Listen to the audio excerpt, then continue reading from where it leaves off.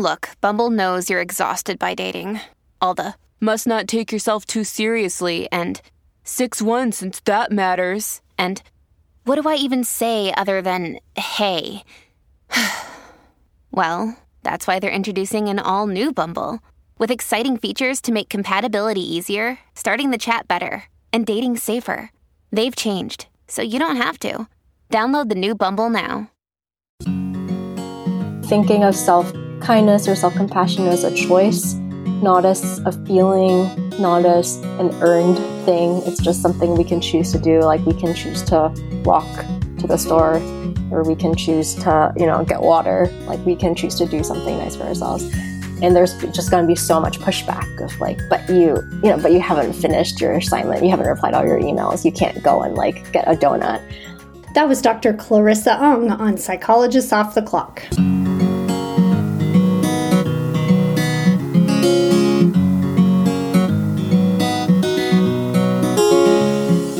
We are 3 clinical psychologists here to bring you cutting-edge and science-based ideas from psychology to help you flourish in your relationships, work, and health. I'm Dr. Debbie Sorensen, practicing in Mile High, Denver, Colorado, and co-author of ACT Daily Journal. I'm Dr. Yael Schonbrun, a Boston-based clinical psychologist, assistant professor at Brown University, and author of the upcoming book, Work, Parent, Thrive. And from sunny San Diego, I'm Dr. Jill Stoddard, author of Be Mighty and the Big Book of ACT Metaphors. We hope you take what you learn here to build a rich and meaningful life. Thank you for listening to Psychologists Off the Clock.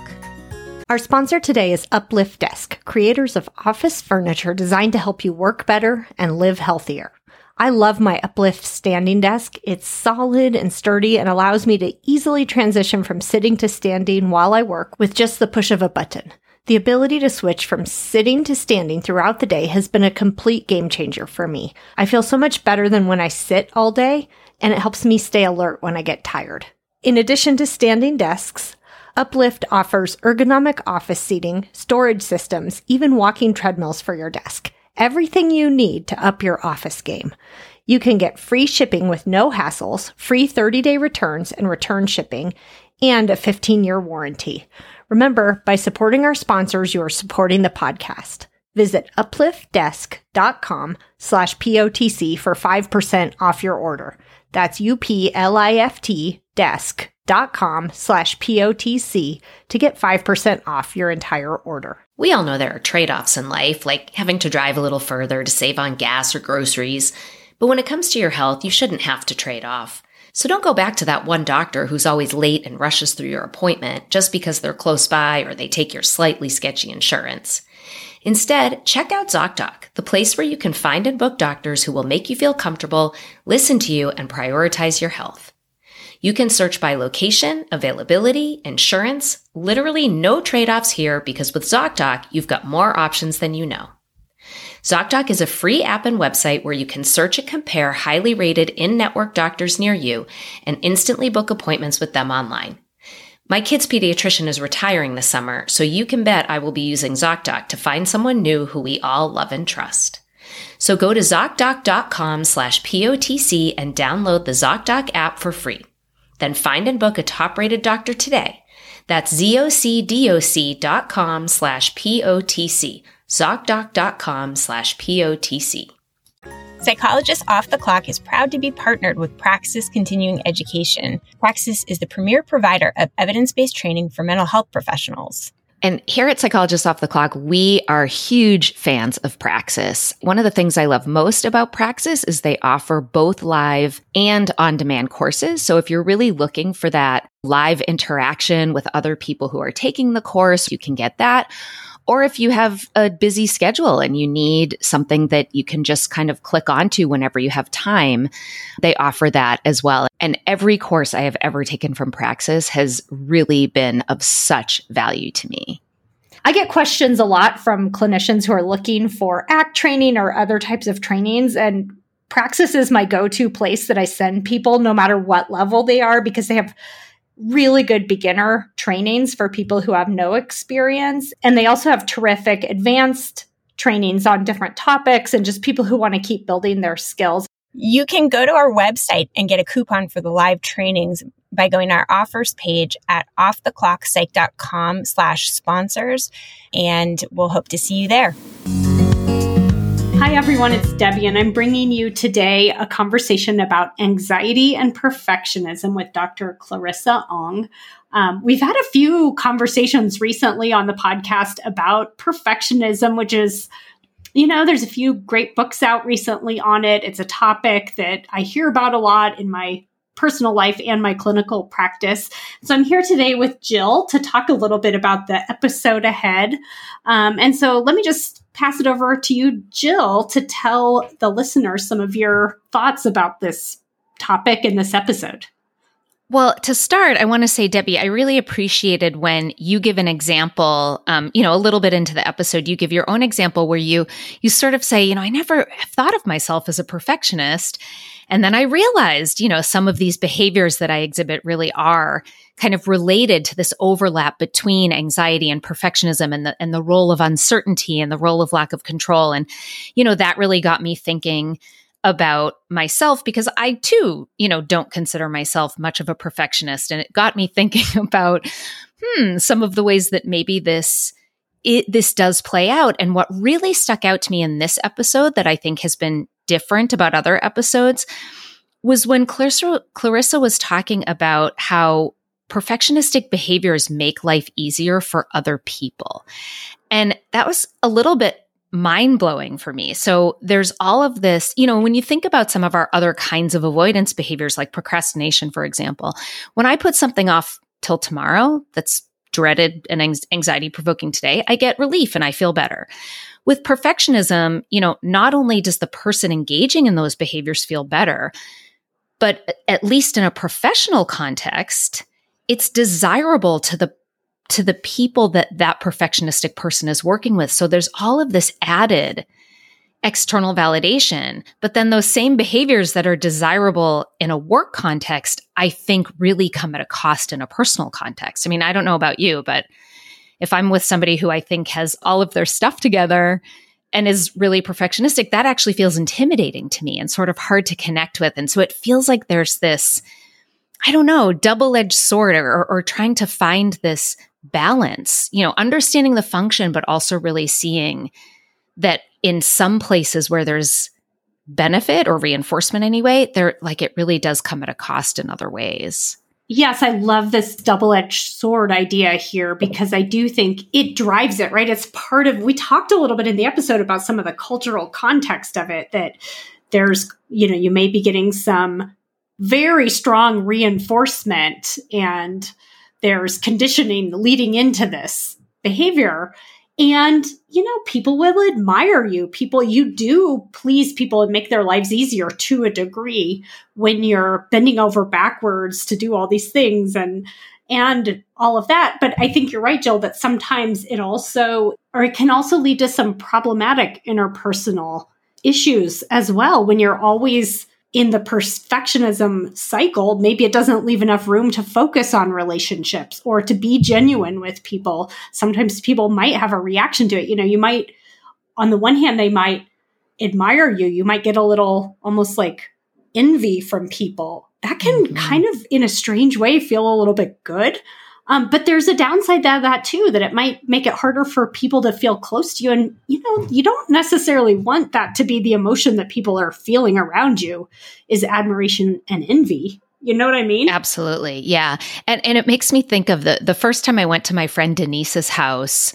We got to her house and she didn't clean the house before I got there. And she just sort of casually apologized for the mess.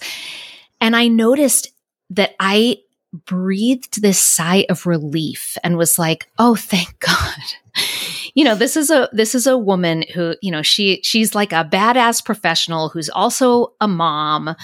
And, to see her house look exactly like mine made me feel so close to her. It made me relax, that it didn't become this oh gosh, I need to get my act together and I need to, there was no competition. There was no comparison. Well, there was comparison, but, it wasn't this comparing up and I need to do better. And it was like this real moment of connection because I just felt like, okay, this is a person that we're we can just really be our truly flawed, imperfect selves. And I think if I had gone over and, if her house wasn't remotely cluttered and looked like it came out of the pages of Good Housekeeping magazine, to me, it feels like that may have even created a little bit of distance. Do you know what I mean? Oh, yes. It's funny you say this. There's some examples in the episode about home life, right? Like kind of the household cleanliness and that kind of thing. And I remember when a very good friend of mine came over to my house when I had a baby and a toddler. And I think I'm not a naturally clean person. So a lot of times if I'm having people over or a party or a play date at my house, I will tidy up because it's a little embarrassing to me. But my friend popped over and I was so overwhelmed I couldn't do it. And she thought it was great. She had like loaded the dishwasher so I could just sit there. And she was like, oh, my house is messy all the time. I'm so happy to know that your house is like this too. And It was funny because what was embarrassing to me at the time was also a source of, it was genuine. It was like, yeah, we're both messy. Let's just be real about that. And it does take that pressure off and it builds a little bit of closeness. Well, in a personal context, you sort of like test these things out and learn, oh, this fear I have that I'll be judged negatively, that there will be some catastrophic outcome if my house is messy. You learn that doesn't really happen and it's okay. But I kind of wonder if in professional contexts, you don't always get that feedback. The feedback is more on the positive side when you are doing things in a very detail-oriented, perfectionistic way. Right. Yeah, no, I think that's true. And that kind of goes back to your original point here is that might feed it, is that it makes, your boss is going to love it if you dot all of your I's and cross your T's and stay up all night to make everything just perfect with a work project. You're going to get very reinforced with that. But what's the cost, right? You stayed up all night long dotting I's and crossing T's. Yeah. And the two of you talk about perfectionism like it's a rigged game. And it's not a game that you can ever really win, but it feels like you keep getting closer to a win. And that's what kind of keeps you going, but that you can't win. And that often playing that game comes at a price. Absolutely. Yes. Well, there were a number of things in this conversation that really got me thinking about perfectionism, about anxiety, about uncertainty, control, indecision, all kinds of things. And so whether you are anxious, perfectionistic, both, I hope that there's something in this episode that will be helpful to you. Dr. Clarissa Ong is completing her postdoctoral training at the Center for Anxiety and Related Disorders at Boston University and CB Team. She has a PhD in clinical psychology from Utah State University. She specializes in ACT, process-based therapy, obsessive compulsive disorder, and perfectionism. And she is a co-author along with Dr. Michael Tuig of the book, The Anxious Perfectionist, How to Manage Perfectionism-Driven Anxiety Using Acceptance and Commitment Therapy. Thank you so much for joining me today, Clarissa. Yeah, of course. Thank you for having me. Absolutely. Well, perfectionism is a topic that a lot of people, I think, will be able to relate to in their lives, and something that we've talked about a few times on the podcast before, but you have, a unique spin on it, I think, in your book by really connecting the dots between anxiety and perfectionism, especially, and some of the ways that you approach the topic of perfectionism, I think I'm really excited to talk to you about today. Thanks. Yeah. So, and I'm wondering if we could actually just start with a little bit of a personal note, because you mentioned in the introduction and then a few times in your book that you yourself have struggled with perfectionism and that's part of why you do this work. Would you be willing to share a little bit about perfectionism in your life and what kind of brought you into this work based on that personal experience? Yeah, definitely. So what initially brought me into the work was that we happened to get a grant. They happened to need someone to run a study on perfectionism, and I happened to have the time and interest to do it. But my own experience with perfectionism, started before that. So I think when I was in college, I would say that there are lots of behaviors that I would consider perfectionistic looking back. So like very concerned about grades and anything less than an A was just terrible and I'm stupid. And I remember like studying for hours for a test that was like maybe worth 10% of my grade, and editing papers to the point where I was like changing articles and semicolons. And so, just being really concerned about doing well to the point that that was all I cared about. Then in grad school, I joined an ACT lab, acceptance and commitment therapy lab. And like the thrust of ACT is about doing things you care about and being able to let, your anxiety and fear and thoughts and rules kind of come along for the ride. And I remember being just super distressed for like 2 weeks because it just completely like shattered my perception of how things should be. And I was really like in distress because I was like, I can't like I just couldn't compute kind of like, what does this all mean? And that's sort of what started sort of my journey toward practicing more acceptance-based strategies. And another kind of big turning point, I think, was I attended a self-compassion workshop by Kelly Wilson.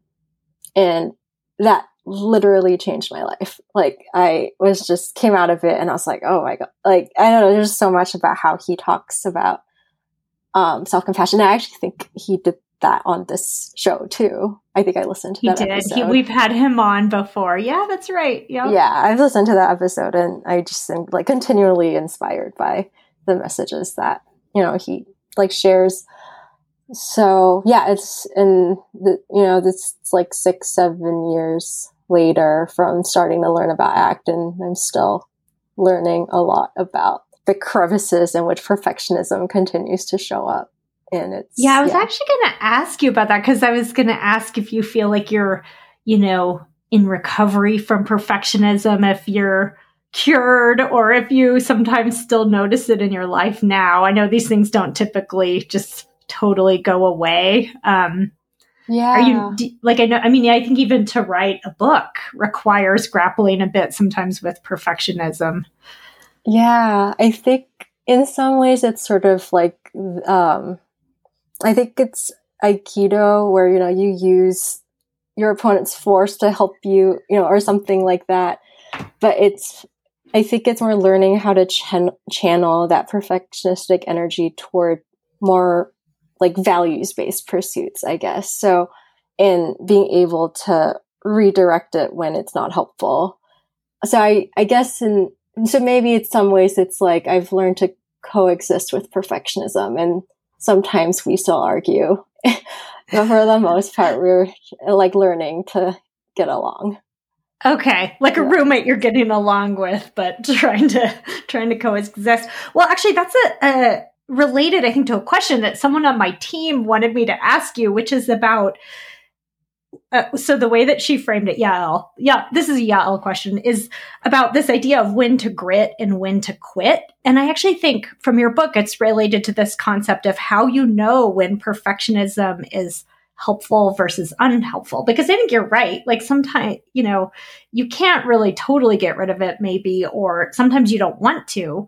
But if you were going to talk to someone either about your own experience or like maybe a client or something, like what would you look for to know the difference between like when perfectionism is helpful to you and when it's a real problem for someone? Yeah, I think on a big picture level, like a question I like to ask for when thinking about values is just, do you like your life? Like, are you excited or, are you glad to get up in the morning and do the things that you're doing? And I think that's just a really quick like litmus test for, is your life going the way that you want? Are you acting in ways that are consistent with the person you want to be? I feel like those are just sort of big picture questions. And I think that can be helpful for, is perfectionism working or not? But then I think there are like specific contexts and domains in our lives where perfectionism could be really helpful in a certain domain, but not in others. Or it could be really helpful at this time, but not at a different time. So there's just big picture, like, is this helpful or not? And then there's like, how do I actually apply it? Or how to actually use it. And I think that like, when do I know to kind of keep going, or when do I quit? I think there's a bit of that is trial and error or requires experimentation of like I don't know, but we just try it out and then contact different consequences and see which one works for you. But I think there's a sense, I think commonly in perfectionism where it's like, well, then tell me where the new line is and then I'll do that. Like, tell me the correct answer, right? Like, if it's not my rules, then okay, values are my new answer. But then the function is still, I'm trying to get the correct answer. Oh, that just kind of blew my mind. It's almost like you get perfectionistic about stopping being a perfectionist, but in this like overly rule governed, rigid way. Yeah. And that's like the new perfectionism. That's not really freeing you up. Yeah, exactly. Like I had a recent like self experience with that where I can't remember what it was I was struggling with. And I felt like I wasn't being self-compassionate enough. And so I actually got very self-critical about not being self-compassionate enough. And I was like, oh gosh, like this is that pattern. This is that unhelpful pattern. I was like, I need to be kinder to myself. But what's wrong with you? Be kinder to yourself. Exactly. Yeah. So it's kind of like that. Oh, that's so interesting. Yeah. Well, what about this idea that, these things sometimes are on a bit of a continuum and people might maybe even have some perfectionism show up in certain domains, but not others. But I also think it's interesting that word perfectionism that maybe sometimes is overused, similar to OCD, where it's like people are using it in a way that's kind of, just colloquial language around it. But then there's also the really extreme, really, the kind of perfectionism that can really keep people miserable and stuck. Yeah. What are your thoughts on that? On like how some of the different forms of perfectionism and how it might show up in some different ways for people? Yeah. So I think, so one thing I like to think about too is that the person who seems like they're super, quote, lazy and doesn't get stuff done could also be a perfectionist. But I think the most common way we think about perfectionists are those like high achievers, like, like Steve Jobs kind of people. And the process that tends to drive people to kind of go all out and, work 80 hours a week might be similar to the process that's keeping someone from turning in their assignments on time and getting reports done. And I feel like the like procrastinating, like, not producing output side of perfectionism gets kind of overlooked. And I think like there's less glory in that form of perfectionism. And so I think it's sort of interesting how we get so much external reinforcement for that, like go form of perfectionism. And I've noticed like being in the Northeast versus being in Utah, like out West, the culture also feels different. Like I do feel like perfectionism in the sense of like working a lot, it is more reinforced here. It's my like personal experience. I would agree with that. I lived in Boston for 10 years and now I'm in Denver, which is where I'm from. And I think there's a cultural difference around the expectations. Yeah. Totally. Like I also went to college in Massachusetts and it feels like people like it. Like people are happy when you spend 10 hours and give a really good, like presentation or report. I don't know. So I agree. And it makes life easier for other people, right? Because then they don't have to spend as much time like editing your work. So I guess like just noticing that there's a lot of reason why people stay in perfectionistic patterns, even if it's really like stressful for them, like you get so much external reinforcement for it too. Yeah. I'll just tell a little personal example from myself about, you're talking about different ways perfectionism shows up, and sometimes it's not what you think. Because I have even said on this podcast before that I'm not much of a perfectionist. Because I'm kind of, I'm not that organized. I can be a little slobbish sometimes. Yeah. But this weekend, so we're recording this on a Friday, and I have the weekend ahead, and I have some family life things I need to do. But I also have a couple deadlines coming up, and I thought I should actually I shouldn't work on anything this weekend. I should do all the family stuff and get some things done around the house. And I was plagued by this panic over it. So that's one example. But then with the house, the work I need to do around the house, I was really fretting. There's a couple things like we need a new stove and have literally needed a new stove for like a year. Oh. And I haven't bought one. And I just think to myself, like, I'm such a slacker. Why don't I just buy a stove? But it's because I can't decide. Like, I don't want to spend that much money, but I also want it to be nice. And I can't decide if it should be gas or electric because gas might be bad for you. But and so it's like, I'm just in a place of indecisive, but on the surface, it looks like a person who just doesn't have their act together to buy a new oven. Mm-hmm, but it's actually like, I can't choose the right one. I'm like, there's more perfectionism to that than I realized. Yes. There's, I think a lot of perfectionism is driven by the rigidity around the rules. Like rules by themselves are, neither here nor there. Like I can say like, you should go to the store every day. If you don't listen, like my saying that doesn't do anything. Right. Like, so I think it's that rigidity of like, with your stove example, it's like, I need to find the right stove. If I don't find the right stove, I'm not getting it. Or at least, or like for me, it's like, I need to be self-compassionate. And if I'm not self-compassionate, I'm just failing at life. Right. It's that rigidity of like, this needs to happen. Or like, I shouldn't check my emails after 10 p.m. Like, right. Like, so I think that's the part that can bog people down. It's less that I want to be great. It's that I need to be great at all costs. And if I'm not great, like, yeah. Yeah. And there's no flexibility in that. Absolutely. Mm-hmm. Yeah. Well, let's talk about this link between anxiety and perfectionism. It's in the title of your book, The Anxious Perfectionism. Yeah. And to me, I mean, I see that a lot of times, if you look at anxiety, there might be perfectionism there. If you look at perfectionism, there's anxiety there. Can you just talk a little bit about the relationship between the two and how they intersect, I guess, how they intersect? Yeah, I think, and like it's different for everyone. I think the motivation behind like doing perfectionistic things, but I think two common ones are fear of failure and intolerance of uncertainty are common kind of drivers, right? So I do everything I can because I don't want to fail, or I don't try at all because I don't want to fail. Right? If I try, then there's a chance I could fail. So I just don't do anything. And then there's the, I need to be sure of everything before I can act, right? Like if there's any uncertainty, then I'm not acting. Like I need to spend lots of time problem solving and planning for all the different contingencies because I need that assurance that everything is like working. And those are pretty like anxious feelings, right? Like I don't want to fail. I can't if not, and I need to be sure. And if I'm not sure, like that's bad. And there's this like flavor of like catastrophizing and worrying and like, lots of planning. And I think what perfectionism does is it sort of provides a sort of like comforting or protective function of like, it's okay. Like I can give you control in this uncertain world.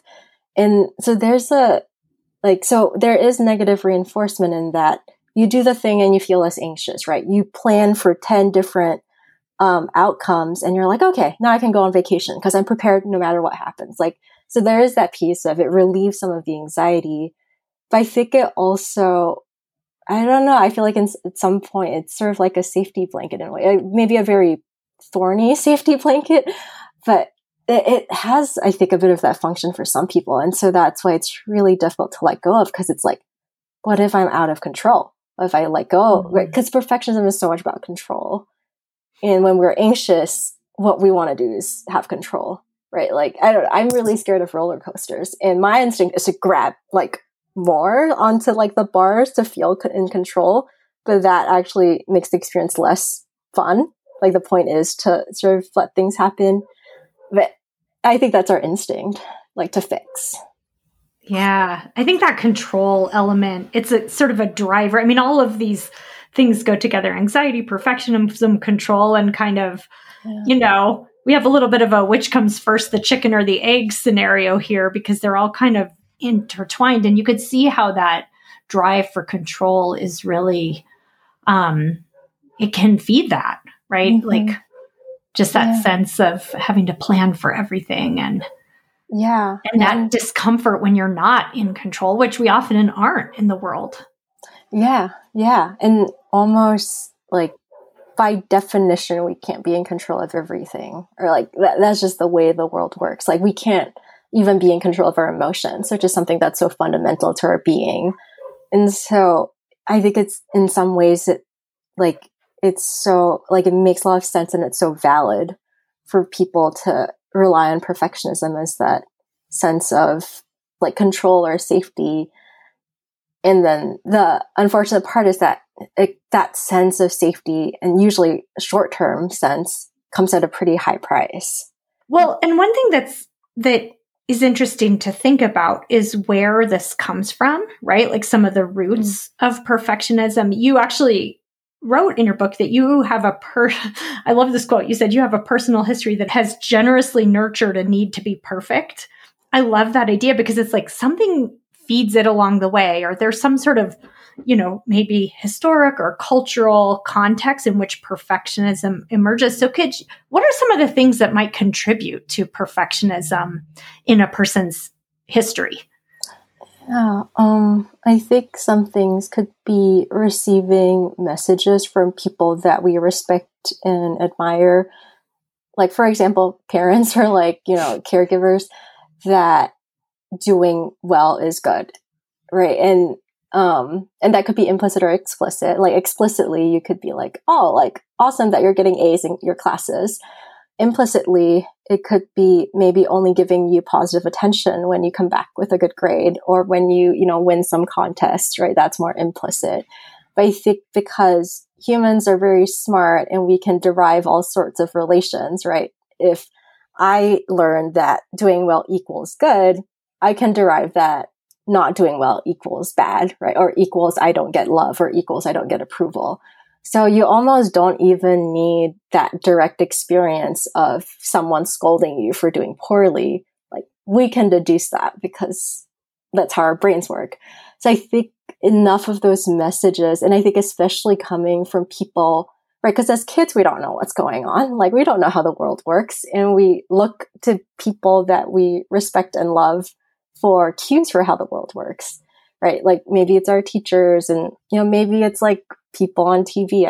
I'm not totally sure who kids, look up to these days, but like, so then that's kind of how, like, our first, the first story that we hear about how things work.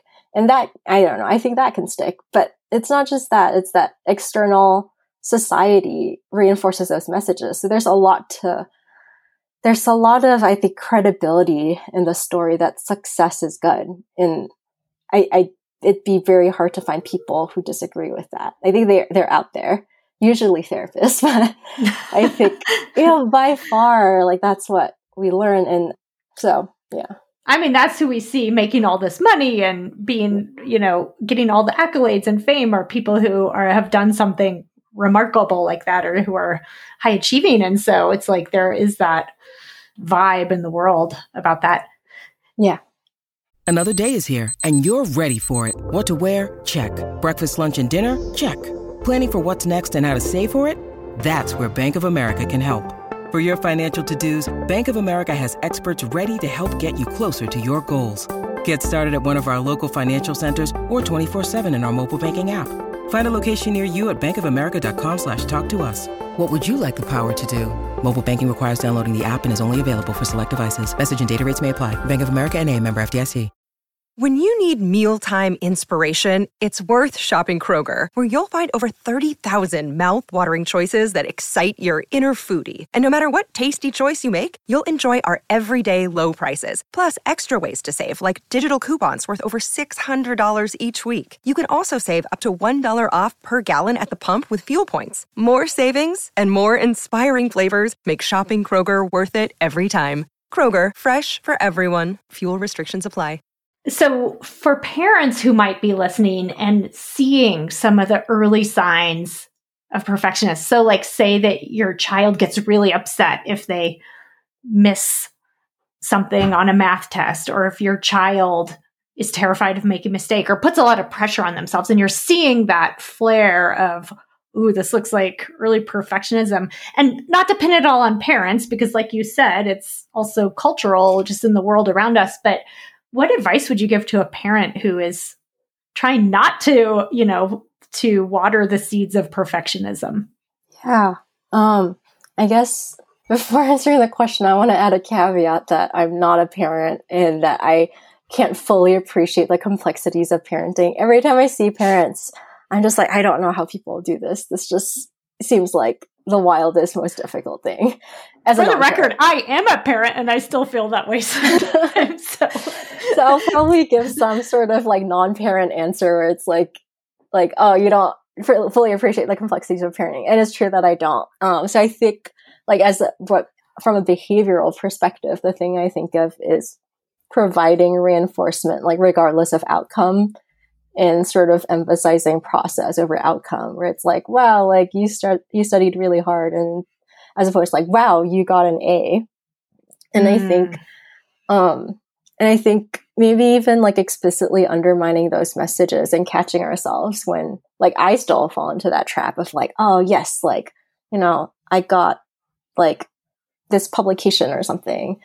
And as opposed to like, oh my gosh, I'm so glad that I like created, you know, work to develop this knowledge that can be used to help people in some way. So I think, and it's so habitual. So I think being able to catch ourselves and maybe modeling it in our own behavior, right? So like, hey, like I landed this great deal. It's like, oh, I worked really hard and like I made these connections. So I think it's just a lot of undermining these messages that we get. I think it's the same thing with emotions that we also are often told, you know, you need to be able to control your emotions. Not in those words, but like, oh, you know, just stop crying. Like, oh, like it's okay, cheer up. Right? These are all implicit messages that we can control our emotions. I think maybe being mindful of how powerful language is would be one thing. Yeah. I'll add one thing to that in terms of the role modeling piece, that another parent that I know from my kid's school asked me about this one time when she found out I was a psychologist. And my advice, because she herself is a perfectionist, and she said, I'm noticing my daughter, what should I do?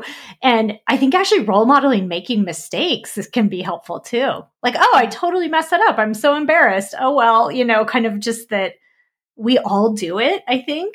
But I love that what you're saying about role modeling and not emphasizing the outcome. And I think it's hard to do because, you know, sometimes you're genuinely proud of your kid. They do, you know, one of my kids came home with a score on a test and I was like, oh, wow. You know, it was kind of like surprisingly, she did really well on it. And I felt like, oh, that's so cool. But it's like, you don't want to make too big of a deal about that because that implies that the other times when she doesn't, you know, is like bad. And that is definitely not the message that you want to give them, right? Yeah. It's hard. Yeah. I think, I think kids pick up on these patterns really well, even if we don't intend for them to. And I really like what you said about being willing to make mistakes. I think it's that like showing that, you know, quote, weak side of ourselves that we all want to hide. We always want to show people when we're doing really well. Like, I mean, just think about social media. That's the best example. Like we all want to show when we're just like, you know, achieving and all that. And I think, with kids, just sharing that, like I had a really rough day and, you know, that's just part of life, right? Like we don't only talk about good things. There's space for difficult times and enjoyable times. So I think that's a great point. Thank you. Yeah. Okay. So I like the metaphor in the book about trying to do things perfectly and avoiding mistakes as a game. Like it's a game that we're playing, kind of trying to win the game.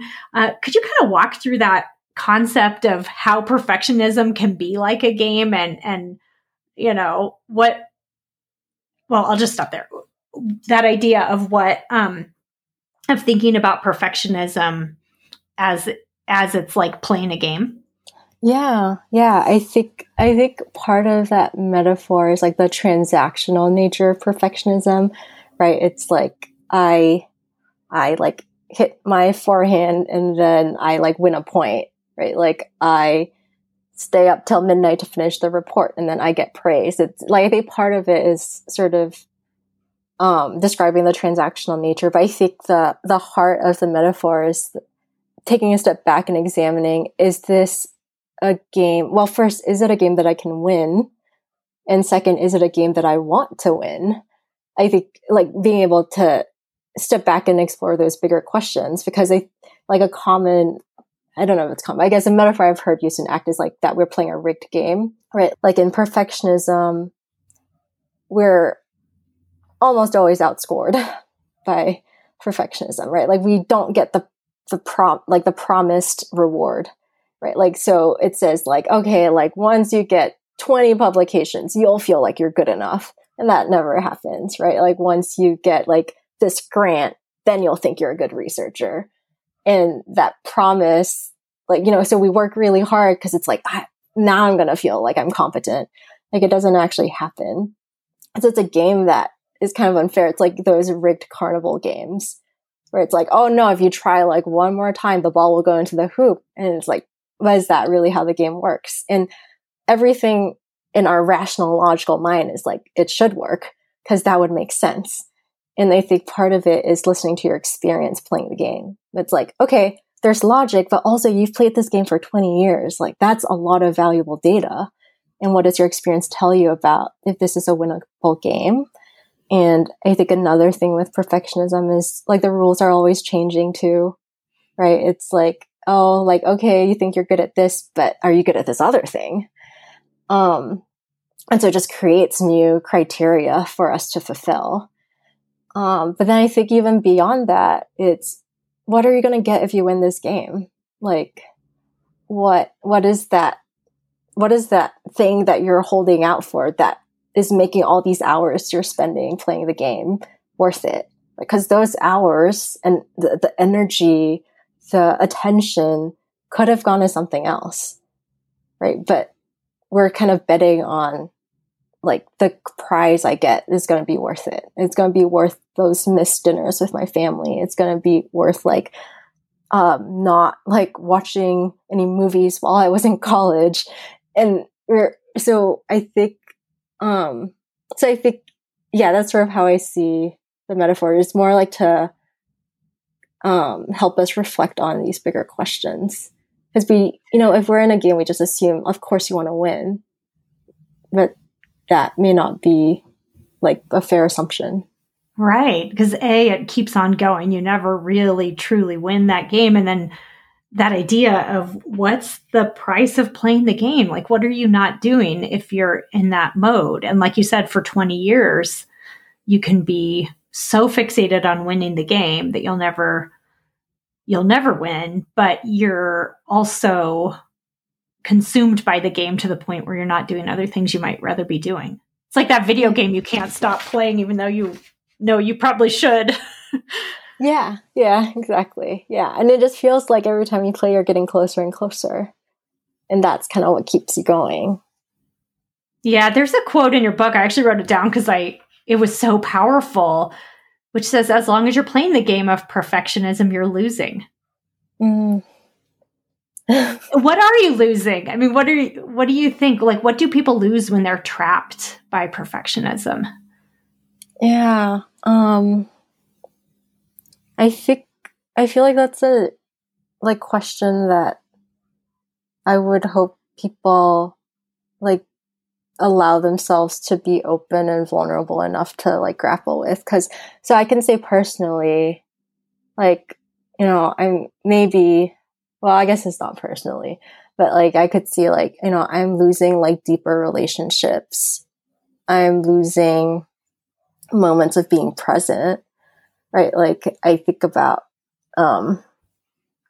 like I had a client where they struggle with perfectionism and they don't even remember like their kid's wedding because the entire time they're worrying about like the plate setting and the flowers and are things going on schedule. And that was like a huge regret for them because it's like, I only remember it because of the videos and the photos, but I like don't remember being there. And so that's the stuff I think we miss. And like really we miss living. Like we miss all these precious moments where, you know, maybe it's like, you know, the weather is really nice and we just want to be outside or we want to go skiing. So yeah, I think I think it's a hard question to face. That's a beautiful answer because those are such painful examples. And I think you're right that everybody has to answer that question for themselves a little bit because it depends. And if you're not losing anything, then fine, keep playing the game. You know, exactly. There's no problem there. But I think for a lot of people who get in that cycle, there is a loss to it. That's where it's, the painful part, the pain of missing out can be, or the pain of getting trapped in the struggle can be. Yeah.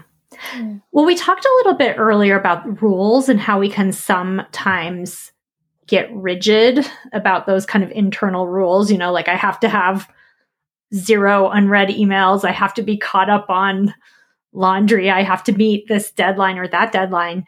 And sometimes when we have rules, I think it can be hard to let go of those. And also it can limit us in terms of feeling like we have a choice. And I recently, I guess a couple of months ago, I had Aprilia West on the podcast, and she kind of challenged me a little bit about that and this idea of the language of choice, because I think sometimes we almost feel like it's not a choice when we're really rigid about our rules, like I must do this or that. So do you have any words of wisdom about how we can move more from rigidity into looking at choice and just being a little bit more flexible around loosening up on perfectionism? Yeah, I think for me, the first thing I think of is identifying the rules in the first place. And it's kind of like if we don't know we're following I have to or I should, then it's kind of like swimming in water, or, you know, like we just don't know that it's there. So I think before anything, it's recognizing I have to. And once we realize, oh, okay, there's a rule saying, you know, I should brush my teeth every night. Then from there, then I can take a step back and say, like, okay, like I could brush my teeth every night or I could not, right? Like, why would I choose to brush my teeth every night? Like, what are the consequences? And I think this is just like a really an oversimplification. But I think what comes down to a have to is I'm unwilling to bear the consequences, right? Like when I say like, I have to graduate from grad school because I spent like 5 years, you know, in grad school already, it's like, I'm unwilling to bear the consequence of losing all these years of work. And so I have to, but really there's nothing I have to do. Like if I'm willing to bear the consequence, then I can easily drop out, or at least, you know, I can willingly drop out. So I think that's okay. Like certain things we choose to do because the consequence of not doing it is so huge. Like I have to go visit like my relative who's in the hospital because I'm unwilling to bear the consequence of missing out that moment, that, you know, potential last moments with them. But I think just being really explicit about like, it's not I have to, it's I choose to. And I think, I feel like just the awareness of the rules in the first place for me tends to be the most helpful. Oh yeah, I like that. Like I have to get organized or I have to plan everything out. Or, I mean, back to my example of this coming weekend, it's like that consequence. So if I do all my, you know, things in my personal life and spend time with my family, get stuff done around my house, the consequence is I'll feel a little behind on work Monday morning. But to think that is a choice, you know, and one way or the other, you know, I get to make that choice. Yeah. Yeah. Like all choices have consequences. And I think just recognizing there are certain consequences we don't want to bear, and that's perfectly okay. Yeah. And it's also awareness. I think you're within that. You're making room for different feelings, right? Which is part of your book is about acceptance and making room for different feelings, and also being aware of your thoughts and those kind of self-stories that kind of limit you. And so I think people who want to learn more about that, you have some terrific chapters about some ways to do that, to notice those self-stories and to unhook a little bit from self-criticism and be a little bit kinder toward yourself. Yeah. Yeah. It's a difficult skill, being kinder Absolutely. to yourself. Yeah. You have some wonderful ideas for some of the ways to work with perfectionism using this ACT approach. And I think one of the things that's really foundational in any ACT approach, but that's also really relevant to perfectionism is just this idea of getting caught in a struggle, right? And how we get when we're in that place of really struggling with our emotions or with something like perfectionism, it can be really hard to move out of that. So could you give our listeners some thoughts if they really identify with that idea of being caught in an anxiety and perfectionism struggle? How would you look at that, and what might be helpful for them if they're in that place? Yeah, I think, as you said that, the metaphor that came to mind was like being in quicksand, right? The like feeling like we're struggling, and the thing that feels most helpful to do is struggle. Like just the logical thing feels like I need to swim out of this. And that the way anxiety and perfectionism work is that the more you struggle, the more entangled you get, and the harder it is to get out of whatever situation that you're in. So the thing I think about is like just looking at what's around you and honestly assessing for yourself, like, is this where I want to be? Is the direction that I'm going to take me to where I want to end up in, 30, 40 years, right? So for example, I might say at the end of my life, I want to be surrounded by people who I love and care about. But if I look at my behavior, I think I'm going to be surrounded by like publications, and I don't really care about being surrounded by pieces of paper. Publications don't love you back, right? Exactly. So like that kind of helps me to just reflect on, okay, like just an honest assessment of where I am right now and where do I want to go from here. And like, if, going back to the quicksand idea, it's that before anything, like, let's just stop struggling.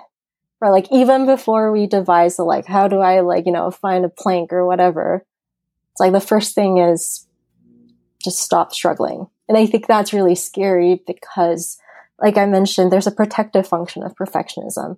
It feels good, or it feels safer that at least I'm doing something, right? Like, at least I'm not just doing nothing, because that would be the worst thing. And I think it's reflecting on, is you're doing something like actually helpful? Like, it is possible that doing something is actively unhelpful. So I think almost starting there and empowering ourselves with choice of, like, I can choose my next step, even if it's really uncomfortable, even if my mind is like yelling at me, like, don't you dare, like, you don't even know what's going to happen. And like, I don't know, just feel like being able to recognize that the choice is yours to make, even though it's hard to believe, I think.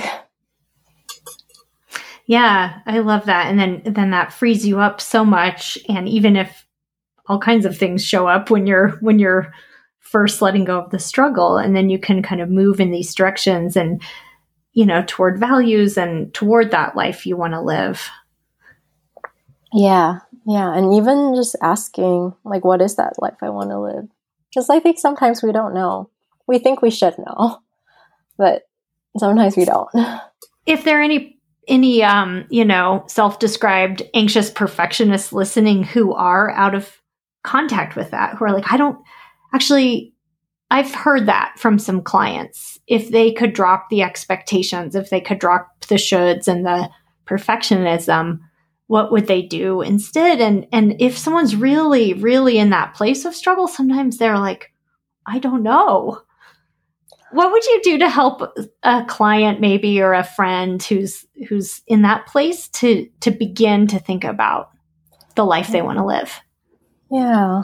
So I think especially for clients, I try to think about going to experience rather than like intellectualizing values. So it could be like, just reflect on, I don't know, past 2 years. What are moments where you felt like really connected and present and engaged, and like, and I think I get a little bit like hippie-ish when I talk about values, but like, it's this sense of like, just, this feels nice, this feels right, this just feels like where I want to be. And like, that can sort of be where you start. And then going forward, again, like, listen to your experience, like, try out different things. I think perfectionism, again, is going to say like, well, then figure out your values, then we'll do that. Like, easy. Like step one, figure out your values. And the thing is, like, sometimes we need to, like just try out different things, and things might show up that we don't expect because values aren't logical. Like, so for example, I recently could admit to myself that one of my values is aestheticism. And I never thought that was a real thing. And I was like, no, like in the values card sort, there's like beauty. And I was like, oh, this is just like a trick value. It's like not actually real. And I don't know, it's just after, like through some like self-reflection, I was like, hey, this actually, like, yeah, I like having this in my life. I like my life more when I like follow this value, like having art, or something. And I didn't realize that until I just sort of experimented around and like was able to connect with just my own like experience and the feedback that I was getting from how I was reacting to different things. But I would never have logically figured that out. In fact, logically, it doesn't even make sense. I don't know, to me or to my mind. So yeah. Yeah. I mean, I have seen that so many times when people determine some type of value and then just almost get perfectionistic or develop a rule about that value. Like, now that I know this value, I must do this value every single day, no matter what. And it's like, whoa. That loses the vitality to it. Then it's like, yeah. Yeah. Vitality is such a good word for it. Yeah. Yeah. Well, on a final note, before we wrap up, let's just make a little room for the topic of self-kindness, which is sort of where your book ends too. And I think it's just absolutely really important with perfectionism, because I think when people are in that place of perfectionism, like, we can be so mean to ourselves. Yeah. How can people just move a little gentle nudge toward self-kindness? Yeah, I think that's really, I think that's such a big question for like, it's a big question. Sorry to lob a huge question at you here. No, more just like, it's such an important one and a good one. I think the things that have helped me, I think, are one, like, kind of thinking of self-kindness or self-compassion as a choice, not as a feeling, not as an earned thing. It's just something we can choose to do. Like, we can choose to walk to the store, or we can choose to, get water. Like, we can choose to do something nice for ourselves. And there's just going to be so much pushback of like, but you haven't finished your assignment. You haven't replied all your emails. You can't go and like get a donut. But I think kind of holding on to the idea that I can choose to do this, even if I feel like I don't deserve it, I can still choose to do it. I think sometimes perspective taking is helpful around like, what would I say to a friend? And kind of treating ourselves like we would treat a friend. I think the other thing that helps me is thinking of self-kindness as a skill. So what I like about that is that means I can get better at it, and it makes sense why I suck at it, right? Because I haven't done it before and it's new. So of course I'm going to suck at it. And the more I practice, the better I'm going to get. So I feel like thinking of it as a skill kind of helps me a lot.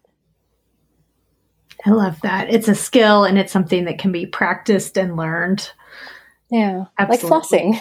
We don't have to like doing it, but we can still choose to do it. Yeah, I love that. Well, Clarissa, thank you so much again for joining us. And again, your book is called The Anxious Perfectionist: How to Manage Perfectionism-Driven Anxiety Using Acceptance and Commitment Therapy. It's a terrific book for those who want to learn more. Check it out. And Clarissa, thank you so much for joining us. I really enjoyed the conversation. Thank you. I'm glad we got to talk. Thank you for listening to Psychologists Off the Clock. If you enjoy our podcast, you can help us out by leaving a review or contributing on Patreon. You can get more psychology tips by subscribing to our newsletter, and you can find us wherever you get your podcasts. Connect with us on social media and purchase swag from our merch store by going to our website at offtheclockpsych.com/merch. We'd like to thank our strategic consultant, Michael Harold, our dissemination coordinator, Katie Rothfelder, and our editorial coordinator, Melissa Miller. This podcast is for informational and entertainment purposes only and is not meant to be a substitute for mental health treatment. If you're having a mental health emergency, dial 911. If you're looking for mental health treatment, please visit the resources page of our website, offtheclockpsych.com.